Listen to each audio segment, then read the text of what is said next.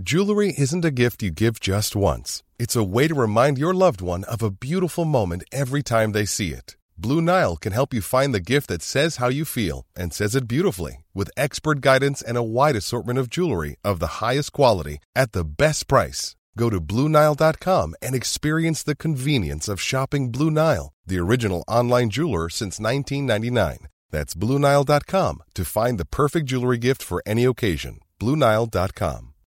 Since 2013, Bombas has donated over 100 million socks, underwear, and T-shirts to those facing homelessness.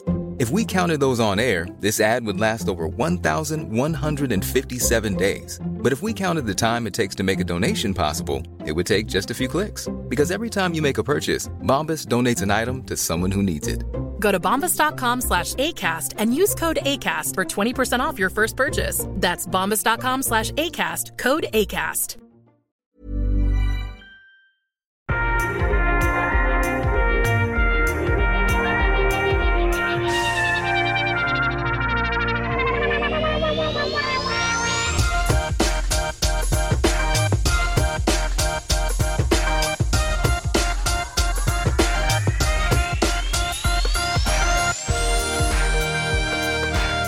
Hello and welcome to Dynasty as They Want to Be, a podcast where we drill into every episode of the iconic 1980s television series, Dynasty. I'm your host, Derek J. Lang, and with me is my co-host and husband, Kyler K. Jafari. Buonanotte, signore, signori. Why does my terrible pygmy Italian make you laugh so hard? I don't know, it's just funny because this week's episode is like in a church, and I don't know, is that why you're speaking Italiano to me? No, it's because we had that weird short rib, I don't know, reduction funky south of France sauce. I don't know what the hell that was that we had for dinner. It was delicious. What are you talking about? Why are you like bemoaning the delicious short rib rigatone? It was super duper delicious, and also super delicious is our drink tonight, which is the old fashioned, which we've had a million of these. That's why they're old fashioned.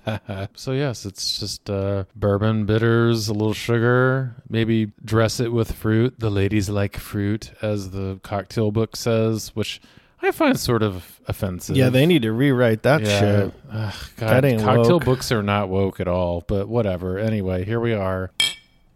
So we're still living our Corona life. Things are getting shut down again. Surprise, surprise. Everybody out there is being a dum-dum, so we can't go get our hair did. We can't go get our nails done. We can't go, to the theater. I really am missing like live performances and theatricality. I'm sorry, but like digital drag shows and drive-in movies aren't just doing it for me. I want to like go sit in a theater and, watch a fat lady sing or, watch somebody prance about the stage. There really is nothing like a fat lady singing. Well, I mean, I'm not even kidding, by the way. I mean, that's no, I know. Sort of the I mean, we were so end-all. desperado that we were watching like opera clips the other day on YouTube. Like, this is what That's we how need. bad it is. That's just how. That's how bad it is. Yeah. One of the things I always think about when going to like a theatrical performance in LA is the time that I drug you to what's that? You dragged me What's to. that theater? What's the theater The Geffen. called? Oh yeah. When I took you to the Geffen Theater for an opening night, I can't even remember. LA has this thing where it thinks it sort of has a theater scene, but it really doesn't. It has actors. But there's no theater scene anywhere, so God forbid you have theater anywhere. So yes, the Geffen Theater. But the Geffen is like this really cute theater. It's right near UCLA. And, in my former life... It's kind of an excuse for people who used to act in movies to do indulgent stage productions. Well, it's such a small theater. It's not like they're going to be putting on Bye Bye Birdie or something. And so it's normally, thoughtful plays and things like that. But I was invited, in my former life as a illustrious You're not invited anymore. Entertainment reporter. I was invited to the opening night of some play, and I'll never forget. Do you remember what the play was? I don't remember. No, it was very forgettable. I have no idea what play it was. I think it had something to do about the military. Oh God, yeah, you're right. Maybe like Don't Ask, Don't Tell the play or something. I don't know. It was laying the groundwork for Hamilton. But I'll never forget, I brought you along with me. And I don't, you're not always my plus one because you've got your own life going on. No, I'm a shitty party guest. I'm here to say. Well, you certainly were that night because we were at the wine and cheese VIP moment that was happening like after the play or at intermission or something like that. And we're just sitting there, drinking some nasty Sauvignon Blanc or whatever it was. And this woman, this short, cute little like older blonde woman kind of walks by and you go, that woman looks just like Swoosie Kurtz. And I was like kind of giggling because she whiplashed. She looked at me. She was like, who is this kid? She was so offended that you said that. And she turned and she looked and I looked and it was Swoosie Kurtz. I mean, look. She heard you. I'm not here to drag on La Swoosie because I love Swoosie Kurtz. I just had no idea. You love a character actress. And I was just like a, blinking in the headlights, Bambi-eyed young thing at that point. But I think you were probably 30. Yeah. Okay. Well, whatever. I can have my dreams. You know what I'm dreaming about? Winning a podcast award. I don't know if you've been campaigning for us, Kyler, but we... Does that mean I get like free toilet paper for a year? Oh, God, I wish. I think it's just a trophy. And, I can't wipe my butt with a trophy. Well, you could. You could do something with your butt in a trophy. But yeah, no, we... Don't say sit on it. What about spinning on it? But yes, we would love if all of our listeners out there, all the darlings, went to podcastawards.com and nominated us to be awarded the TV and film trophy. So if you just go to podcastawards.com, sign up to nominate, and then scroll down to the D section, we're right there, Dynasty as They Want to Be. Please vote for us. We need the attention. Vote for me. No, we need the love and the admiration and, all the money that comes with it. And you know who needs the money? Our bank. Well, the people who mortgaged our house. Well, they do, definitely. No, I was going to say Sammy Joe. Excuse me, I mean Samantha, who is back in this week's episode. I have so many things to say. Well, I'm ready to get into it. Should we just take a break and start talking about this week's episode, Samantha? Let's get into it to the hilt. Today's installment of Dynasty as They Want to Be is brought to you by Audible. Audible is offering our darlings a free audiobook with a 30-day trial membership. Just go to audibletrial.com/nastypodcast.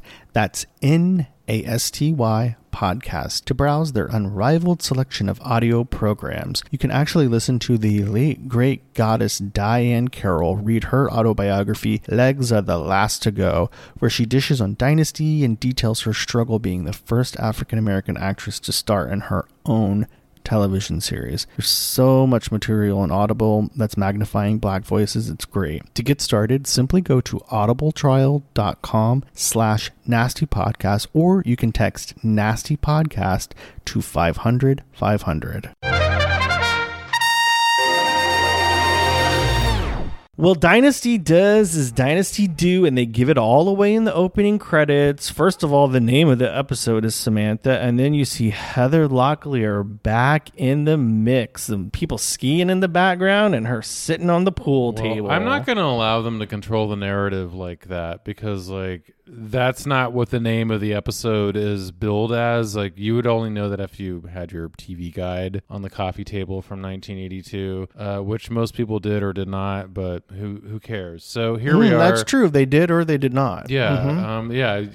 Don't hedge your bets too hard. And so I think that Heather Locklear showing up in this episode's kind of like the least of the problems. But we can get into all of that. It really isn't that big of a deal. No, it really isn't a deal, but there's so many other things happening. It's supposed to be a big deal. Sorry, it's not. And also the director is kind of probably the bigger issue in this episode. I don't even know that, what was it, Bob Sweeney or whoever. I don't even know that he directed episodes before this, or maybe one or two at some point. I don't know. Anyway, the feeling and the taste and the aesthetic of this episode is so off-key.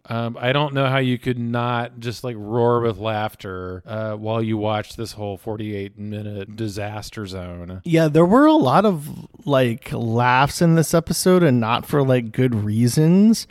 But I have to think, if you're like a fan of Dynasty and you're loving the players in the game, that, I don't know, there was like a lot happening that just kind of like tickled me. So even if it wasn't done in like the most Dynasty of ways, I was still here for it. And starting with John Forsythe, he really had a lot to chew on in this episode. He had a lot to chew on, but he didn't shave the whole episode. So there's like this like 5 o'clock shadow John Forsythe character happening. I mean, basically everybody's lost their damn mind. Especially this whole episode. Yeah. Everybody is out of their minds. So that's first things first. But that, you know, somebody's died, or at least most of them all think somebody's died. But somebody's thought somebody's dead for like 3 or 5 episodes, and Philip Laycock didn't screw it up this way. So I don't know what the deal here is. Like, we've got like some, I don't know, some leftovers from Columbo or something. Like, what are these? That John Forsythe grew that 5 o'clock shadow as some sort of method acting? No, he was on vacay, and this was like they called him in to like do a couple episodes or something, or an episode. So like he was like, fine, fuck it, forget it. I think it's makeup. Like he's wearing Linda Evans' eyeshadow as beard. Yeah, or mascara, or whatever the darkest thing is they could find in the trailer. I don't know. I don't know if he actually grew a 5 o'clock shadow, but he is. They are consistent. He has that growth. Well, he does have like the whole COVID episode look, because it's like the hair's not been cut, the beard's not been shaved for weeks. Well, and what I really like is that we get to the heart of the matter. He's driven by guilt. He knows it. Everybody knows it. The way that he fucking treated his bisexual, homosexual, whatever sexual son. What? You can't say whatever sexual? Is that offensive? But the way that he treated his son is driving him to just fight for him to be alive and employ this psychic and cry up on the hill and do all of this cuckoo banana stuff. I do appreciate the psychicism of that, you know, sort of plot point. However, it's interesting because probably the best moment, and it's kind of the only thing that salvages this otherwise trash episode. Fuck you. I love this episode. No, this episode's great because it's sort of like a total bad taste disaster, which of course is like a good thing. Hello. Okay. But you scared me there for a second. Crystal shows up in this white jumpsuit with this like banana tied belt. Okay, thing. Slow down. You're getting to the good stuff too soon. Am I not allowed to go there yet? I think we need to talk about the psychic, because that's where we sort of left off in last week's episode. This guy is a total phony. Okay. I think the psychic and Blake are having some DL sex things on the side. You think they're like blowing each other in Stephen Carrington's old room? Yeah, maybe. Like he's reading. I told you, Kyler, to stay off the Dynasty fanfic forums. It taints your mind. Wait, you said taint? Oh, God, you're going to go back to the Dynasty fanfic forums.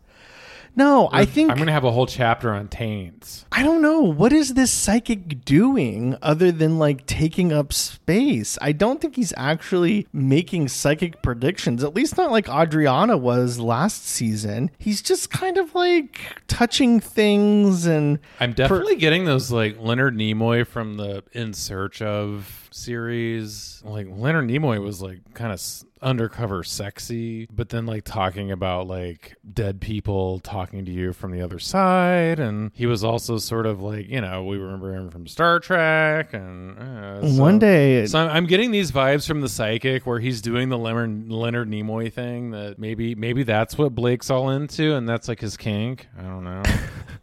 One day I'll have to tell my story about going to Leonard Nimoy's house, but we already talked about Susie Kurtz, and I don't want people to think we're like star fuckers. Yeah, don't overload people. Yeah, we're not star fuckers, I promise you. But I did go to Leonard Nimoy's house, and he made me a cup of espresso. No, I guess the psychic is really just sort of propelling Blake into this madness, thinking that his son is still alive, and this journey through guilt that he's going through that, yes, sends him to Blaisdell #1, that original oil derrick where we had so many scenes in the first season. It was kind of nice to like return to that location, because remember, every freaking episode they'd go to that stupid oil field. Do you know what you're doing here? Do you know? Yes, sir. This is where Stephen was happiest, where he was working. Right here. And I came here to try to reach him, to make some kind of a contact with him. Must be somewhere. Must be. They return to the Blaisdell #1, which sounds like a dance move or a cocktail. I'm not really sure, but anyway, I'll have two.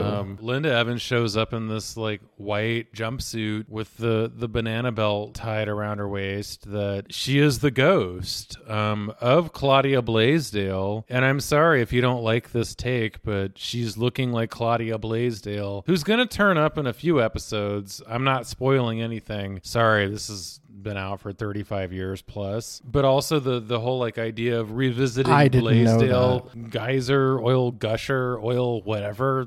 Derrick. It's a derrick. Yeah, so like we're revisiting all of these like moments from the past and characters and things. Yet what you get is Sammy Jo. Oh, don't dare call her Samantha. Excuse me. And if a ghost ever really was earning their reputation, certainly Samantha is here to shake her rusty chains in your attic. All right. Well, blonde ghosts everywhere. That's what psychic Kyler K. Jafari says. I just think it's funny that they drove to the oil derrick and climbed up that hill, but then when they got to the top, there was another road. So couldn't they have just driven up there? I mean, they could have, but that wouldn't have been as dramatic. Yeah. But in this episode, we also get Stephen Carrington's memorial service. Alexis is hell bent to, I guess, lay the memory of Stephen to rest, and everybody shows up. Well, I mean, everybody that's a cast member on this show. It actually was a sparsely attended affair, I must say. I guess Stephen really didn't have that many friends. But everybody shows up except Blake. He refuses to... Oh, no. Stephen had a lot of friends. They just don't go to church. Anyway, hardly anybody's there. Jeff, Fallon, Mark Jennings does show up, and that's kind of weird. Everybody's taken aback by that. I can't deal with the Mark Jennings of it all, because like he has this weird moment with Alexis where he's basically talking down to her.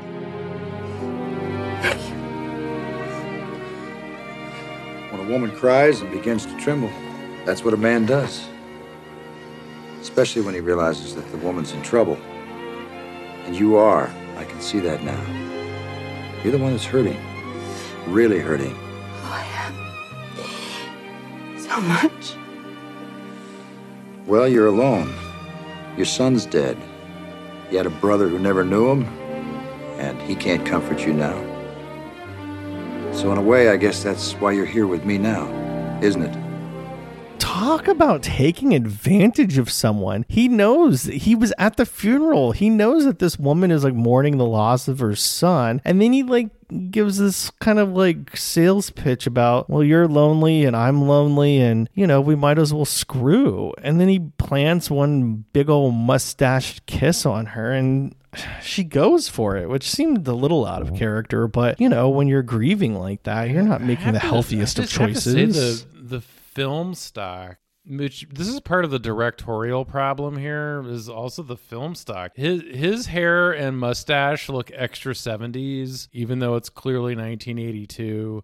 It's actually 83 now. Well, it's going into 1983. This was in January 1983. Alexis like is also looking sort of like, you know, she's got the makeup and the clothes, but she's looking a little bit pallid and sort of, I don't know. Is everybody just supposed to look like they're ready to be buried in a coffin? Is that what this episode's about? Well, this episode mostly takes place at a funeral, so what do you expect? They're not going to be sexed up. I mean, there are better ways to grieve than to have sex with your ex-wife's ex-wife's ex-husband. Say that if again? That's not ghost sex, I don't know what that is. That's definitely some degrees of separation, I guess, all the way to the grave. But yeah, I do like that she tries to have an in-home massage and she's doing some self-care with a bath or something. Like, those are much healthier ways to go through this than to let Mark Jennings put his racket in your shuttlecock. Well, I'm just continually aggravated by the Mark Jennings characters clearly supposed to be triggering us as an audience, as somebody who does not respect Alexis and, is treating her as like just some woman who smokes cigarettes and screws around on her ex-husbands. And like, but that's not what her character is. So the treatment's not the best, but we are getting this whole like sort of subplot that maybe, I don't even know if it's intended, but it's like clearly there. And that's why Samantha shows up. I mean, she's this ghost from the past, like Enter the Dead. It's like a Hitchcock film, like Vertigo, like where this woman that was once worshipped is dead and comes back and is here to wreak havoc on everybody's lives, Yeah, we don't get a lot of info on what Sammy Jo has been up to. One of the gas station attendants on her way back to Denver does recognize her as a woman who posed as a shipwreck victim in a girly magazine. Shipwreck. That your name? No. You. I saw you in a magazine last week. One of those girly jobs? You were laying on the beach after being shipwrecked. All your clothes lost at sea? How about that? That was you, huh? Maybe. Look, my change, please. Fast, I want to get to Denver. Boy, you're in a big hurry. What's waiting for you there that, you can't get here? Maybe even better. Would you be surprised if I said $1 million? That's a very specific reference for a girly magazine. It's more ghostly references. But yeah, like she tells the gas station attendant, she thinks this is going to be $1 million payday, which is a lot more than, what was that, $20,000 that Alexis paid her off to leave? I will just say it only cost about $15 to fill up her tank, which actually is about all it costs to fill up a tank today. So here's to inflation and gas and oil barrel prices. And I just thought maybe that meant the inheritance, but she's got a bigger plan cooked up. And by cooked up, I mean bun. In her oven. In the oven. There's a baby. I don't understand. What the hell is this baby thing? Because we've already had... You were shook when the baby came on the screen, and you've seen this episode Is there before. a second baby that I didn't know about? Like, what's going on? Are there multiple babies who are inheritors to the throne? Or what's going on? Look, the Carrington blood must be extremely fertile. Blood is not fertile. What kind of scientist are you? Okay, semen. The Carrington semen must be very fertile. Yeah, I don't know what's going on with them P's and them V's, but yeah, everybody got knocked up and had babies at the same time, I guess. Do you really think that this is Steven's baby? Why does the Fallon's baby gets a whole like 12 episodes, but then like Sammy Jo, aka Samantha, why does her baby get like we get a whole catch up in one episode? Like, because she been hiding that baby and Heather Locklear been filming TJ Hooker. Well, I mean, that kind of shuts everything down, though, doesn't it? I feel such a sense of satisfaction right now. I mean, I don't think that baby's really Steven's. I think this is another plot that Sammy Jo done cooked up. Of course it is. You're not expected to believe anything you're seeing here. So everything that seems like it's happening on the screen, no, it's not really happening. Well, I just know that, I mean, I know they had sex a couple of times, but I don't know if they had sex enough to make a baby. Where do babies even come from anyway? Well, we're living in the land of the ghosts. So as far as this episode's concerned, like babies are like non-existent. There's no way. You think that was a ghost baby? Possibly. It doesn't matter what we think because Blake calls everybody to the No, it doesn't match. matter what we think. The director has decided he's going to make a shitty Columbo episode and call it fucking Dynasty for a day. And everybody's just going to pretend like this baby came out of nowhere and Samantha's back and, la, la, la. But like, meanwhile, this is like going down a road less traveled because this really should be, where is Claudia? Where is Claudia? I want to know where the fuck Claudia is. She's in the loony bin, okay? That's not politically correct. Oh, I'm sorry. She's in a mental health care institution, okay? She already said her goodbyes to the painting and the stairs and the banister, okay? What are you bringing Claudia into this for? The episode's called Samantha. The next episode is called I'm irritated because Sammy Jo needs to go back to wherever the hell she came from. I was so glad that Ohio. she was gone. And or Memphis. I don't need another baby. Like, we don't need more babies. I want what Dynasty used to be like a season and a half ago, and I'm not getting it. And this is turning into just like Dark Shadows or something. I don't know. This is just bad. Like, just cue the detergent commercials. Well, I loved it. I love the baby. I love that Sammy Jo is back. Frankly, I kind of like John Forsythe's 5 o'clock shadow. He's pulling it off, whether it's makeup or overgrowth. I love it. And I just love the fact that like Sammy Jo is this like villainess who's more empowered than ever. And she's got this huge chess piece. Well, hopefully she'll just move on to Melrose Place soon enough and we can be, rid of this character. Honey, Melrose Place is decades away. Well, 6 years away, but yes. Well, the other thing that we didn't really talk about is it seemed like Fallon and Crystal had this like epiphany after Crystal gets back from climbing up the oil derrick. I'm sorry. I'm really sorry because I tried to invade your love for him, to keep him for myself and not want to share him with anybody. I've been fighting you all the way, all this time, for his love. I'm so sorry. Don't be nice to me, Fallon. You'll just turn on me again.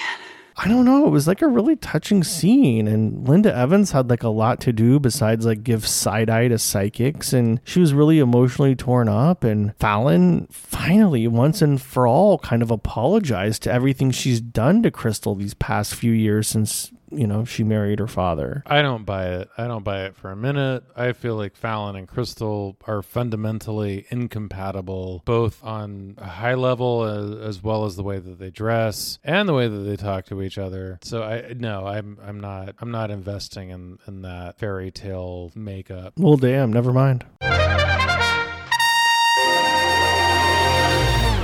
And now for the part of the episode where Kyler and I choose our looks of the week. Kyler, why don't you go first this episode? What look were you loving? Well, 1,000%. We've been waiting for something to happen the last couple of episodes, and really nothing has. And here we have Kirby in this ridiculously Memphis dress. I don't know what it is. It's knit from top to bottom. The one at the funeral? Blue and black stripes. Oh, no, the one in the mansion. Yeah, you would be forgiven for maybe not noticing it at first. Oh, I noticed it. But, it was in a scene where literally Kathleen Beller didn't have a word to utter. Well, here's the thing. As much as I've been disliking the character, I'm loving Kathleen Beller, and she has this thing where she has the smoky eyes and the petite frame that sort of supports this 80s color palette. Maybe not so much the architecture, but at least the color palette of the dressing of that time. It is true. We had her in red and black last week, and now we got her in black and blue. Red and black, or really any color in black, is her color, because black somehow complements what she's up to. So anyway, here I love this diagonal blue and black sort of sweater top dress thing that's happening, and it's sort of a little bit quintessential, but it's also young dressing for the time. Oh, and you could wear that today. I don't know, could you? It does seem a little bit period. Yeah. No, maybe not. But everybody else is just sort of like in Botany 500 or Gianfranco Ferré or Bill Blass, but she's got something that's doing something a little bit different and seems young. Yeah, and there was a lot fashionable. of like funerary stuff, but not like fabulous funerary, because I guess, it was sort of thrown together. There's not even a body, so nobody's going to wear their black and best to the funeral. I mean, my God, what Crystal was wearing, that weird fur hat with the matching wrap, it was terrible. She looked like a babushka. Yeah, and that's not really Crystal's thing, but it was kind of weird how like that babushka hat looked like her hair.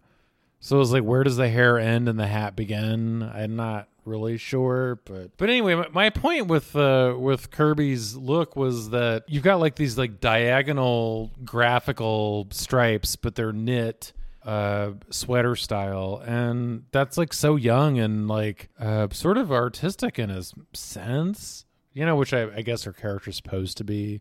She's from the Sorbonne. It's so simple, but there was a choice made that clinched it for me. I did love that Kirby outfit, and I noted it too, but I already chose her for the black and white, which I actually think was a little bit more superior and pulled together last week. But this week, I have to give it to Alexis Colby's robe. When Blake goes over to see her and she's wearing, her hair in a towel. She just got out of the bath, I think, probably a bubble bath. She's got, Is this like a pre-makeup look? A nice white fluffy robe on.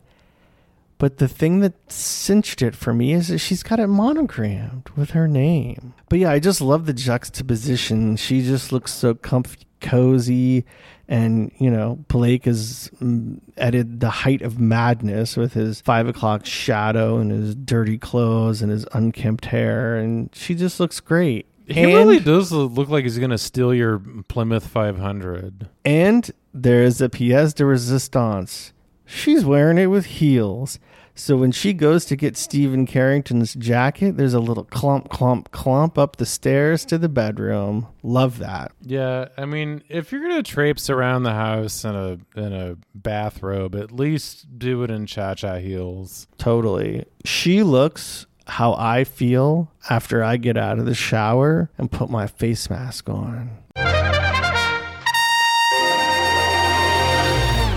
Well, Kyler, thank you so much for joining me for another episode of Dynasty as They Want to Be. Well, for you, that's $14.85. Well, here you go. It's a 20. I want to also thank Lindsay Mound, the artist who designed our gorgeous graphics, and the DJ Jugo, who did our theme song, and also you, the listeners. Don't forget, you can interact with us on social media. We're at Nasty Podcast on Instagram, Twitter, Facebook, all the places.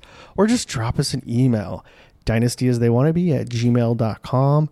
Or you can go on our website. There's like a little form on there. If you have any questions or anything to say, I'm enthralled to see where we're going and what Danny is going to do. Not really. He's just a baby. Not another baby.